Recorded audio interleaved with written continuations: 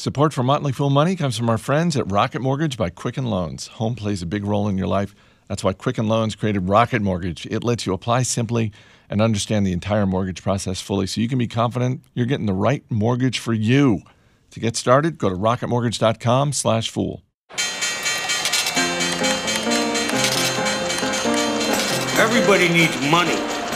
That's why they call it money. The best things in life are free, but you can give them to the birds and bees. From Fool Global Headquarters, this is Motley Fool Money.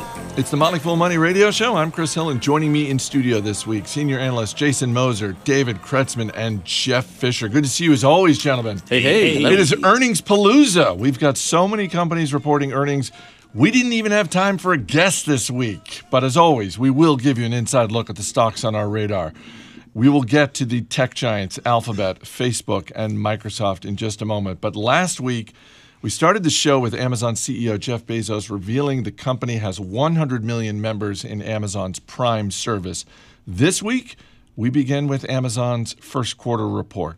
Profits more than doubled, and the company announced it is raising the annual fee for Prime membership from $99 to $119.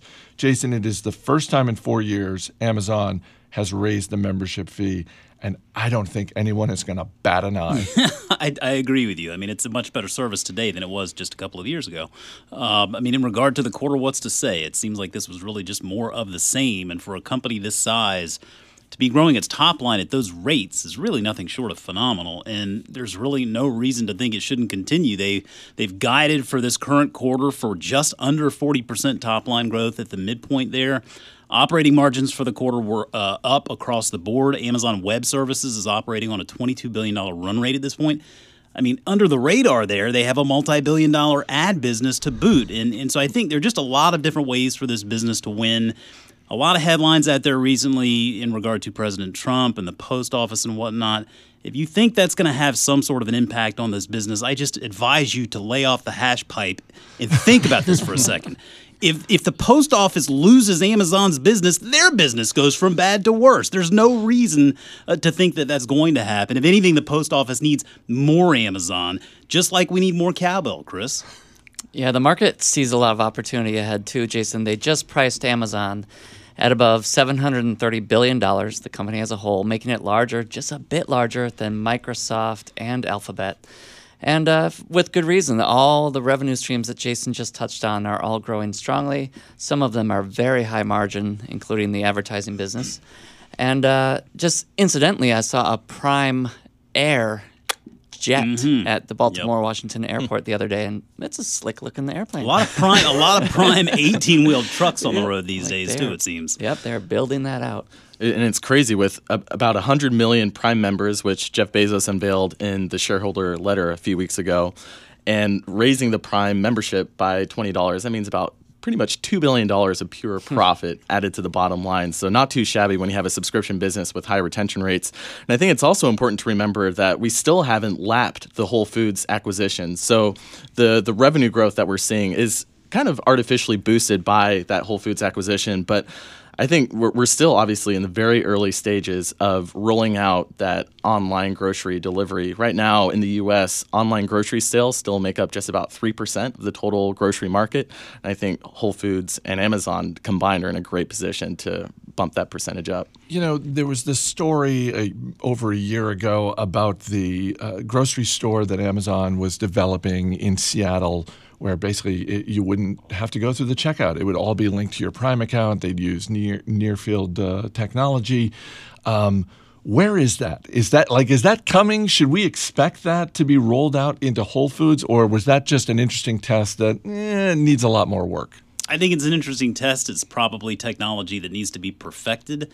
I'm a little bit more enthralled with the personal robot efforts. I don't know if you saw anything about this, but it sounds like in about a year they may be taking us one step closer to the rise of the machines, Chris. So be afraid. Be very afraid. I'm already afraid. Alphabet is spending more money, but that's okay because they're also making more money. Alphabet's first quarter profits came in just shy of $9.5 billion. David, that is really some serious cake. Yeah, that sounds pretty good. Yeah, revenue this quarter up 26%. And just, I mean, as Jeff mentioned, this is a company worth around $730 billion. To be growing revenue that pace is incredible. Earnings per share also up 28%. Company sitting on close to $98 billion in net cash. And that's after spending $5 billion on R&D this quarter alone, $7 billion on capital expenditures. So the company still has to find something to spend that money on, but they continue to heavily reinvest back into the business. I think YouTube also represents a really interesting opportunity. One initiative that they are rolling out starting this quarter is something called YouTube Director that'll be expanded to over 170 cities in the U.S. And that really gives small and mid-sized businesses access to professional filmmakers who, for no charge, will create and edit video ads for YouTube. So really investing heavily into that video advertising space. Yeah, we talk a lot about this space and really the leaders in it. Facebook, obviously, one, Alphabet, one.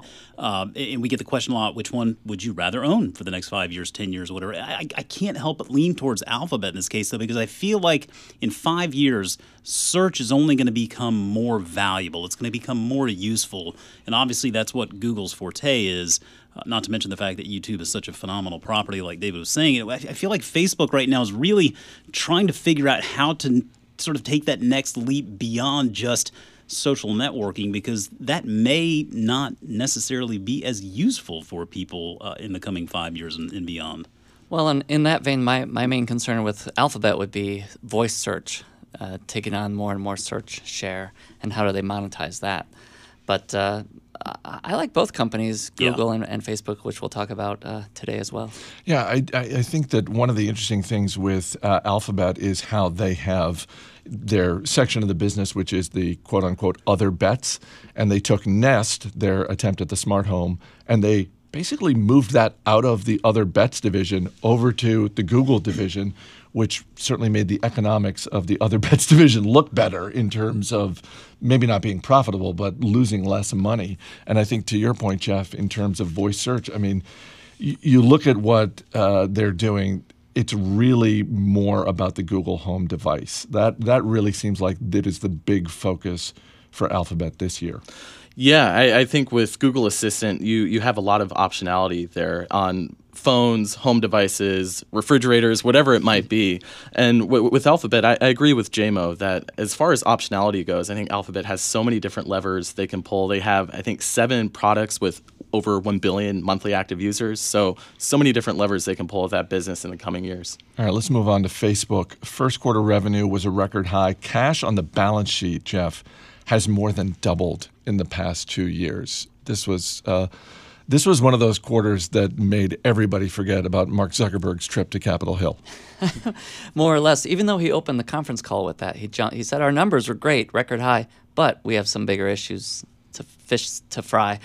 But to the cash balance, yeah, they're running at a $20 billion a year free cash flow run rate right now. Shares traded about 25 times that projected free cash flow. The sales were up 49%. Daily active users were up 13% to 1.45 billion.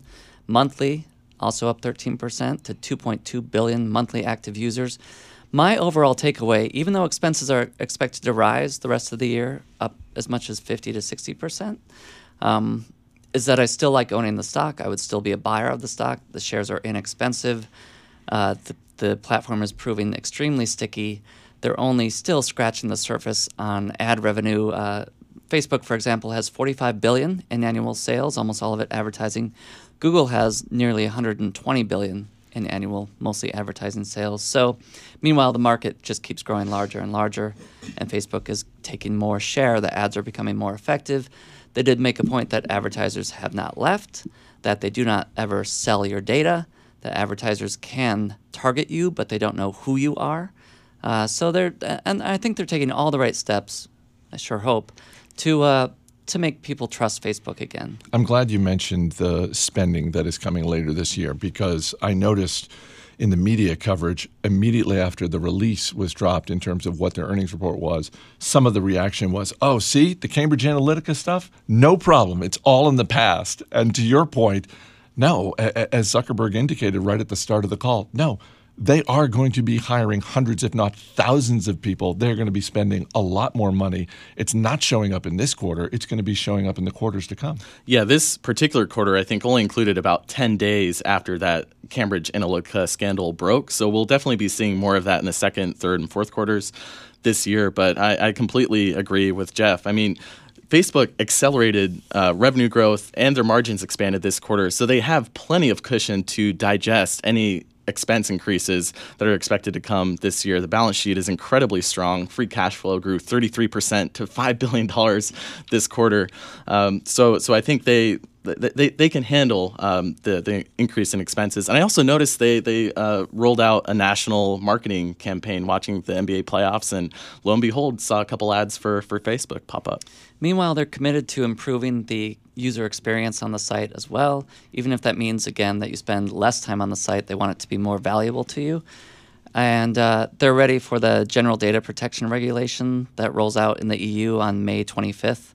And if it works as hoped, they may just use that universally, or at least the best parts of it, around the world.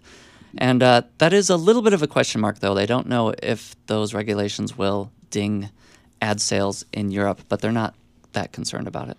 Shares of Microsoft have risen more than 40% over the past year, so maybe that's why Wall Street shrugged after Microsoft's third quarter revenue came in just shy of $27 billion, Jason, and cloud continues to get it done for them. Yeah, I mean, you have to really love what Satya Nadella is doing for this business. I mean, he was such a great hire. It's such a pivotal time for this company. Cloud, as you mentioned, remains a big opportunity, and I think that makes sense given the company's installed base on the enterprise side. They continue to grow the business across all three main business segments. Big opportunities in gaming.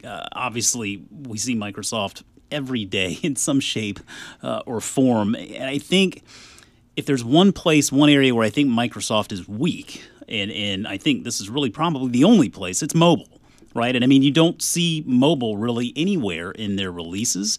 They only mention the word 5 times in the conference call, and even those 5 times were essentially meaningless.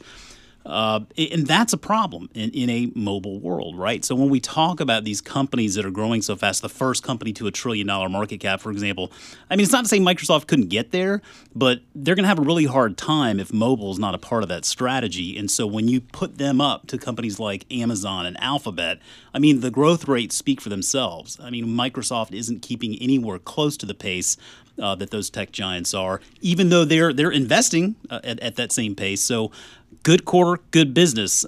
Just it's a difficult space to keep any sort of sustainable competitive advantage. All right, real quick before we wrap up, since you mentioned the race to $1 trillion market cap, we've got Microsoft and Google just over $700 billion, Amazon around $735 billion. Oh yeah, there's Apple, $820 billion. Who are you picking in this race, David? Apple has a head start. I'll go with them. I've been consistent with Amazon. I'm sticking with it. I've been inconsistent. In the past, I've said Apple, and now I'm leaning Amazon. Coming up, how is the war on cash going? We'll check the latest results from 2 of the biggest warriors. Stay right here. This is Motley Fool Money. Welcome back to Motley Fool Money. Chris Hill here in studio with Jason Moser, David Kretzmann, and Jeff Fisher. You can catch Motley Fool Money every weekend on radio stations across America. Happy to welcome a brand new affiliate, WNTK 99.7 FM in New London. Hey, New right. Welcome. Shout out to the Granite State. Shares of Visa hitting an all-time high this week after second quarter profits came in higher than expected. They also raised guidance, and Jeff, Visa, they're not going to get to $1 trillion first, but they are closing in on a market cap of nearly $300 billion. They are, and even at that size, they grew revenue 13%, and they grew earnings per share 30% year over year. Now, 10 points of that was thanks to the new tax law. So without that, they grew around 20%. Still really impressive. For the whole year, they expect earnings per share to grow in the high 20% range. The stock trades at that same multiple to earnings, so it looks reasonable. What's happening, Chris, is economic activity continues to pick up around the world. Plus, cash continues to get eaten away by credit card usage. And there's been a lot more cross-border economic activity, which is high margin, even higher margin for Visa and MasterCard. And there's India to consider. 1.4 billion people there. Visa is the market leader there by quite a wide margin, has all the deals in place, and it's still just getting started there. It sees a lot of opportunity in India. It's also filed to start transaction business in China, which is still a few years down the road, but still all these. Is that a big market? It's fairly big. It's about the size of New Jersey. So you have a majority of the world is still in the future for Visa. Meanwhile, the company is celebrating its 10 years on the market. It went public 10 years ago already, which is hard to believe. An 837% return for those fools who bought and kept the stock. And I don't think it'll do 800% again the next 10 years, but I could see 200-300%. The thing that really appeals to me when it comes to MasterCard and Visa is they're almost like platform agnostic. So whether you're buying something, paying through PayPal, Square, Stripe, any of these different platforms, you're usually going to be using your Visa or MasterCard credit cards. So they just seem like companies that are going to win almost regardless of which of these platforms end up duking it out and coming out on top. So true, David. And at a great point, and they have relationships with Square Cash and Venmo and a giant relationship with PayPal. And so you're right, they're integrated in all these new ways to pay as well. Speaking of Venmo, PayPal's first quarter profits rose 33%, but that wasn't enough to keep shares from PayPal falling just a little bit this week. I'm assuming, Jason, that this is due to valuation because there was a lot to like in PayPal's quarters. Yeah, I mean, I think it's the voting versus weighing, right? And we tend to look longer term and weighing these companies. And so you can't really speak to the market voting in the short term. But it's funny. I always get a funny look when people ask, like, what's one of your favorite stock ideas out there? And I say, well, PayPal. And they kind of look at me funny, like, PayPal? Really? They just sort of don't maybe get it. Let me see if I can elaborate here a little bit. In the quarter, revenue was up 24% to $3.7 billion. 2.2 billion payment transactions went through PayPal platforms. $132 billion total payment volume. 237 million active accounts. They processed 49 billion in mobile payment volume in the quarter. That was up 52% year over year. And mobile payments now represent 37% of the business's total payment volume. So there are a lot of big numbers there. That's all to say that PayPal has done a very good job in building out a tremendously valuable network that provides a very valuable service for a lot of people. And I tell you what, we were just talking about this race to $1 trillion, and I think I know the way that Microsoft gets there first. They buy PayPal, right? I mean, they need that mobile presence. And that would be tremendous right there. They actually have the cash on the balance sheet. They could make a nice little offer and probably do that if antitrust would let it slide. If you're a PayPal shareholder, do you want that? No, I am a PayPal shareholder, and I don't want that. I'm just simply making the point that if Microsoft wants to win this race, that could be one way to do it. Why are you giving them that idea then? You're supposing they're listening. I don't know. I don't know that that's the Somebody case. at Microsoft is. Shares of Baidu up this week after first quarter revenue grew 31%. David, am I the only one surprised that the Google of China is still as small as it is? It doesn't even have $100 billion in market cap. Yeah, they're really making a strong comeback. They had about 18 months there where the company was facing some scrutiny from the government over their searches and just the quality of the search results that were displayed on their platform. But the company has since really come back with a vengeance. They've, I think, cleared through a lot of those regulatory government issues. They're investing a lot into artificial intelligence, whether it's speech recognition or translation, face recognition. They're working with several prominent cities in China to develop smart cities and just improve city management. They're also, I think, far and away the leader in autonomous driving in China with their Apollo platform. So a lot of things going for the company. They have about $10 billion in net cash, trading for about 6 times revenue, which seems kind of low, certainly when you compare it to other tech giants in China like Tencent or Alibaba, considering that revenue growth is accelerating, margins are coming back to where they were a few years ago. So definitely want to keep an eye on. All right, coming up, if you are hungry or you're thirsty, good news. We've got burritos, pizza, and beer. Stay right here. This is Motley Fool Money. As a matter of fact, I like beer. He likes beer. Hey, if you're looking to get a mortgage, here are a couple of tips. Boost your credit score before applying. The better your credit score, the less your loan is going to cost you. Here's another tip. Check out Rocket Mortgage, because getting a mortgage or refinancing your existing home loan, these are not easy things. It's not a walk in the park. And when you're making a big financial decision like that, you want to be as confident as possible, as confident as you are in your everyday life. And Rocket Mortgage gives you that same level of confidence when it comes to buying a home or refinancing your existing home loan. It's simple. It allows you to fully understand all the details so you can be confident that you're getting the right mortgage for you. To get started, go to rocketmortgage.com/fool.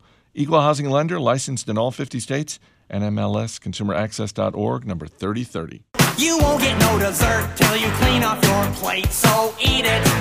Don't you tell me you're full, just eat it. Eat it.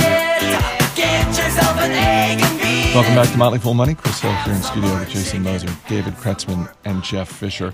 Chipotle shareholders had their best week in years after first quarter results sent shares of Chipotle nearly 30% higher. And Domino's Pizza shares were up this week after first quarter same-store sales rose more than 8%. David Kretzmann, let's start with Chipotle. This was a good quarter. I don't know if it was 28% good, but Listen, the market has spoken, Chris. Don't doubt the market. you tell me, how good was this quarter for Chipotle? This quarter itself was, it was okay. Comps were up about 2%, revenue up 7%, so nothing lighting the world on fire. They are seeing improvement in restaurant-level operating margins, which are now at about 19.5%, still below where they were several years ago before that E. coli crisis, but moving the right direction. But I think this is 95% about Brian Niccol, the new CEO at the helm of Chipotle. And I think he's really saying and hopefully doing everything that Chipotle should have been doing over the past several years through this crisis, focused on digital innovation, revamping the menu and restaurants, I think in the coming months, just doing a lot of tests there. They've rolled out a new national marketing campaign already without that condescending tone that we've kind of got accustomed to with Chipotle. Really just trying to remind people why they like Chipotle, quality, fresh ingredients. And hopefully we'll have some new menu innovations coming down the pike as well. Yeah, I think the big question going into this was what kind of a role Steve Ells was going to still play within the business. And I mean, he wasn't on the call. His name was mentioned once on the call as just a quick thanks.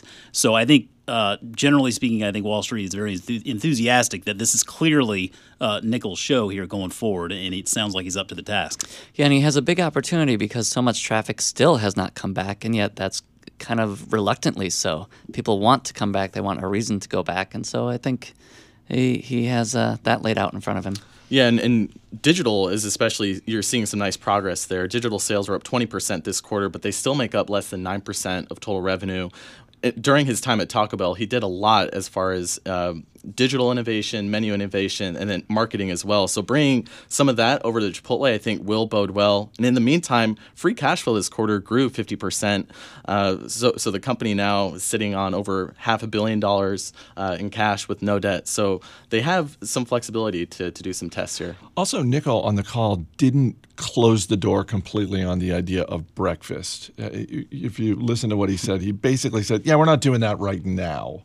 But it seems like that option is open to them somewhere down the line. Yeah, I'm sure we'll see tests with breakfast, different menu ingredients, hopefully improved queso. So a lot to look forward to, I think, as Chipotle shareholders and customers. I'm going to go taunt them with my breakfast burritos and tell them they can't make them better than I can, and maybe that'll just force their hand. Would either of you buy the stock? Any of you buy the stock today if you didn't own it?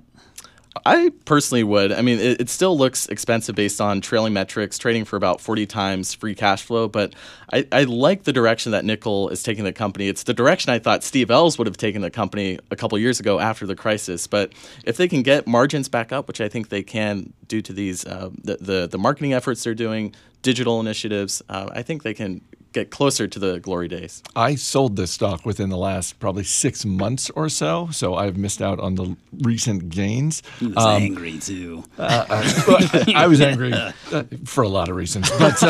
But no, I think David speaks to sort of my slight hesitation about jumping back in. It still seems like an expensive stock, but I might throw a couple of shares there. Can we just say a quick word about Domino's Pizza and the job that Patrick Doyle has done as CEO? Because this was his last quarter as CEO of Domino's Pizza. And David, you had posted on Twitter a chart of how Domino's Pizza shares have performed under Doyle, and it is basically up and to the right. It is one of the all-time great turnaround jobs I think we've ever seen, certainly in the restaurant industry. Yeah, is there a business Hall of Fame museum somewhere? Because if there is, he should be in there. There should be a Hall of Fame for great leaders who have really changed their companies or the world. Outstanding performance, and shareholders have, I think, been rewarded more than anyone could have imagined. And I love the lesson here that goes to say that something as simple as pizza or coffee or, I don't know, name something else simple, can make a regular investor like you and me a mountain of money if you just buy the stock and keep it. Yeah, and the company has been so innovative with technology and just doing all sorts of different tests. Something that they're rolling out this quarter is hotspots. So now you can have pizza delivered to 200,000 parks, beaches, sports fields, and kind of other untraditional places that don't have a typical address. So just amping up the level of convenience, especially with that digital platform. And they have a wedding registry, which is something I learned as well. Really? And they also have like pizza insurance too. Like if you put your pizza on top of your car and drive off and like forget it, like you can go back and get it replaced for nothing. You know what? If you put your pizza on top of your car and you drive off, I'm sorry. Well, you should have had it delivered in the first place, right? There you go. Real quick, since Jason and Jeff and I have already gone through the wedding process with our respective brides, David is the only single person at the table. Is that something you're going to explore maybe somewhere? Is it an option somewhere down the line if you decide to get married? It's a deal breaker or a deal maker. All right. Either way. First quarter sales and shipments for Boston Beer were higher than expected. The company is best known for its Sam Adams beer, but management gave credit for the results to some new beverages. Jason, did you help shareholders out this quarter? Chris, I was just going to say my hard work paid off. You're welcome, Jim Cook, and we'll keep that ball rolling. I think, honestly, though, 2016 and 2017 were tough years for this business. It seems like perhaps 2018 they could be turning a corner a little bit here. Sales growth 18%, strong shipments there, depletions growth of 8%.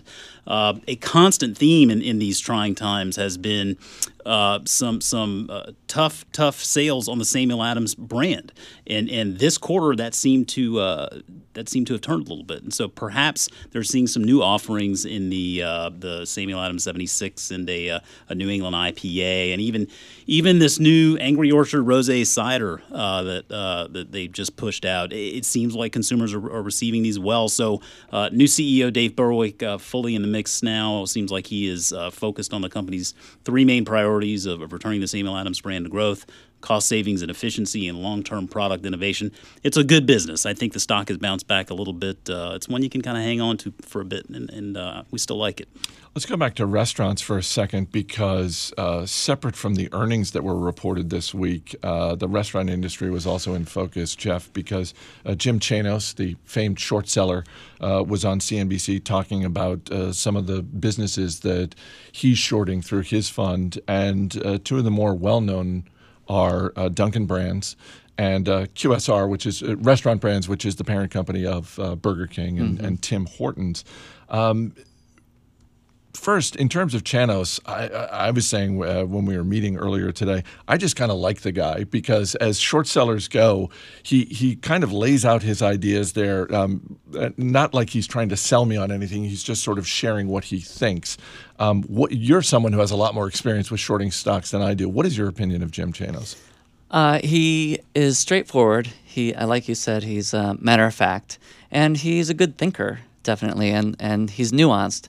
His critique of the restaurant industry is focused on franchise models. He sees the franchisee being not always treated well by the business itself, and he thinks ultimately the model is flawed in various ways. And he has a point. You see a lot of franchise models slowly degrade over time because attention isn't given to individual locations, and their income is relatively modest. These are asset-light businesses for the owners as well, and so if things start to go south, there's not much there to back up the value of the business. That said, shorting is very tough, as you know, Chris, and I don't think I would short Dunkin' Donuts myself. It's too well a known brand in this country, especially on the East Coast here, and it's not that expensive. He's shorting on valuation, which is also risky because the market can disagree with you for a long time. He's been short Tesla for the past 4 years. Ooh, and how's that working out? The stock is up less than you would think, from the mid-200s to like 290 now. So it's only up a little bit, and he pointed that out as a success in this roaring bull market. And that's true. For the short to not go up that much in a bull market, that's a good call. And yet he spent the time focused on these shorts instead of finding a stock that has doubled or tripled the past 4 years. So, it's still an expensive trade-off. Shorting is difficult, not for everybody, not even for a majority of people to do. I don't know. I mean, you can think whatever you want about Tesla, but that just seems like a stock that you should just stay the heck away from in terms of shorting. He has a lot of good arguments for shorting it as well. He thinks Musk keeps over-promising and under-delivering. Well, he's right about that. That'll catch up to him eventually. The finances of Tesla are challenged. They'll have to raise more money again. He's staying short that stock, he says. For the second quarter in a row, Twitter posted a profit. Twitter also showing some pretty nice growth internationally, Jason. Shares down a little bit this week, but maybe that's a valuation thing because it's up about 75% over the past year. Yeah, I think that goes back to that voting versus weighing thing. I mean, in the short term, people are just voting. There's profit taking and whatnot. It's been obviously a very good stretch here for Twitter. And I think if you're a Twitter investor, you need to feel great about this quarter that the company just turned in for the first quarter of 2018. All metrics really, it was just an unmitigated success. And so for me, I mean, looking at not only revenue growth, but why it's growing, engagement is there. They saw another quarter of double-digit daily active user growth, which is a sign that the platform is indeed remaining engaging, and I think it's proven its place in this world, so to speak. Right? It's not Facebook, and I think that was the point of Jack Dorsey's quote when he said, "We're not a social network, and we do not benefit from the same social graph that social networks do. People come to us because they're interested in something, and they're interested in seeing what's happening within the world or within a particular topic or within a particular niche interest." And that's important because that's the mentality that's going to guide decision-making and investments for this company going forward, which is good, I think. And one final metric I'll note, because this was held against them for a very long time, so let's give them credit where credit's due. Stock-based compensation as a percentage of revenue has come down tremendously. This quarter, they reported it was 11% of revenue. A year ago, it was 21%. So that is just a sign that management is living up to the promise that they made, and that really does matter. Well, and just from sort of a 50,000 foot view, you look at Twitter, and the conversation has changed about Twitter for the better, I would argue, because there was a good 6-month stretch a couple of years ago where the dominant question about Twitter was, who's going to buy them?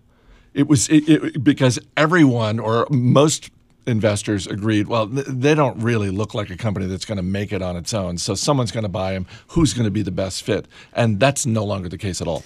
Yeah, and the shares now trade at 35 times free cash flow, which is not that expensive. So any acquirer would have to pay quite a premium to the current share price. And it's a $24 billion company now, so not cheap either. And it's a profitable company. So, I mean, we're going to have some new fundamentals to measure it by. And I mean, let's just, last thing here, I mean, a few years back, there was the whole Twitter is dead thing. Now we've got this delete Facebook thing. I mean, people, get real. You're not going to do it. Changing human behavior is just far more difficult than some hashtag. So I really do. I think the delete Facebook, I hold that right about there with the Twitter is dead thing. It's going to pass here in no time. Just leave it to Kanye West to boost engagement a bit. Yeah. See, Jason, I thought you were going to suggest that if Microsoft wants to get serious about mobile, they should buy Twitter. Well, no, because then I fear they might ruin it. I'd rather Twitter just be on their own. I don't want anybody to buy them. They're doing some good stuff. Yeah, LinkedIn, then Twitter. And there is a lot of room to keep improving Twitter, too, the experience. So that's on the positive side. Up next, we will dip into the full mailbag and give you a few stocks you can add to your watch list. Stay right here. You're listening to Motley Fool Money.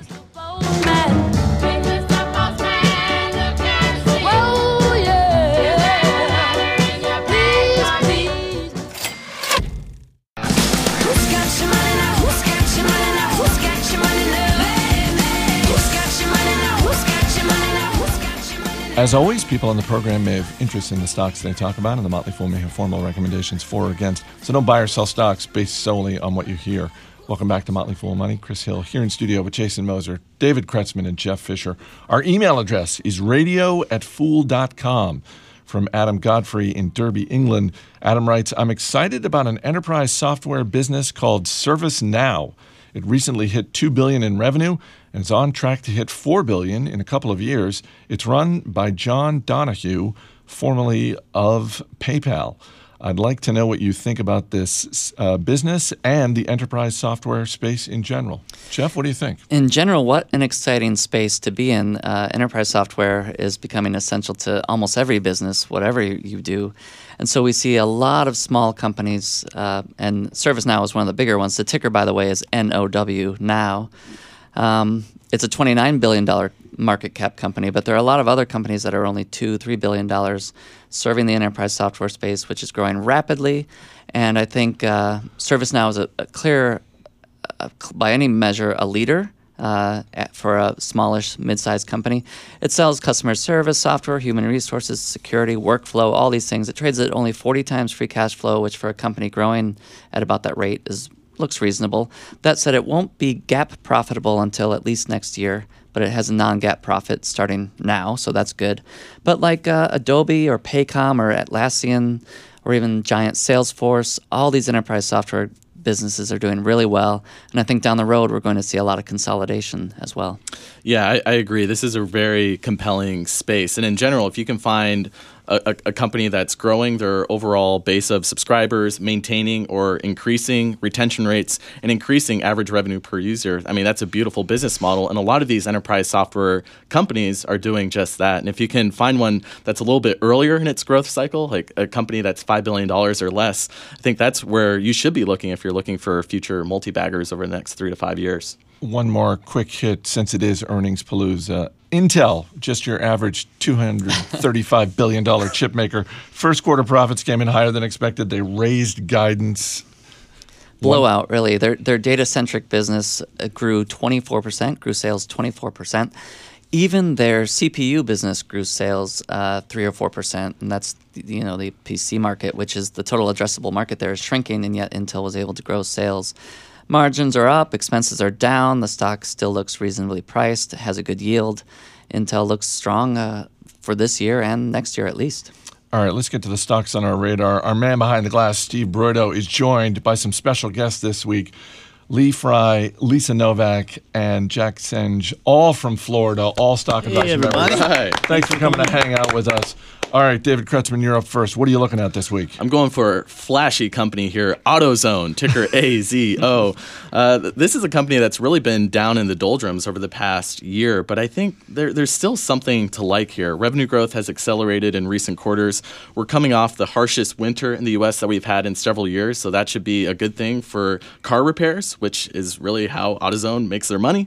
They're expanding internationally in Mexico and Brazil. They're expanding their commercial business, buying back a ton of stock as usual. And despite being a clear leader in terms of producing free cash flow and margins, they're trading at a lower valuation compared to O'Reilly Automotive and Advance Auto Parts. So I think there's something to like here with the stock. Steve, question about AutoZone? So I think of AutoZone as more of akin to just an auto parts store. When does it look more like Jiffy Lube, where I go and drop my car off, they do everything for me, and I just come back and pick the car up? That's a growing segment for them. So their commercial business, or that do-it-for-me business, right now is about $2 billion in revenue, but that's something they're reinvesting in.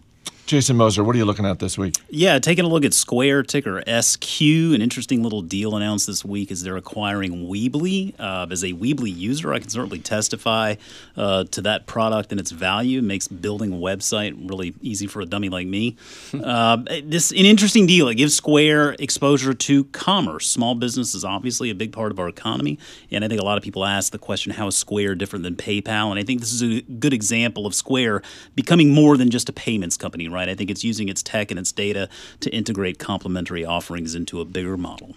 Steve, question about Square? Is Square bigger than just that little chip reader thing that I see that at the Renaissance Festival when I go to buy my gear? Is there something bigger going on here? There is. I mean, there's a Square Capital part of the business where they're actually making loans to small businesses to help them fund their growth. And I think this acquisition of Weebly is another good example of them diversifying away from just being a payments provider. Jeff Fisher, what are you looking at? Zendesk, ticker is ZEN, customer service software. $400 million in sales, growing quickly. It has about a $4 billion market cap. So speaking of a smaller enterprise software company, this is one. Maybe you buy Zen and Now, and then you're all set with both. GAAP profits are a few years off, so this is more speculative, but it should have non-GAAP profits starting this year. Steve, question about Zendesk? So it's a subscription model business. I know we use it here. How do they increase it to beyond just subscription revenue? Well, they're adding more products all the time, Steve, which they can then cross-sell to their existing customers. And I don't know that they need to go beyond subscription, but they'll also have service revenue. Zendesk, Square, AutoZone. You got one you want to add to your watch list, Steve? I like them all, but I think I'm going Zen. All right. All right, David Kretzmann, Jason Moser, Jeff Fisher, guys, thanks so much for being here. Thank you. Thank you. That's going to do it for this week's edition of Motley Fool Money. Our engineer is Steve Broido. Our producer is Mac Greer. I'm Chris Hill. Thanks for listening. We'll see you next week.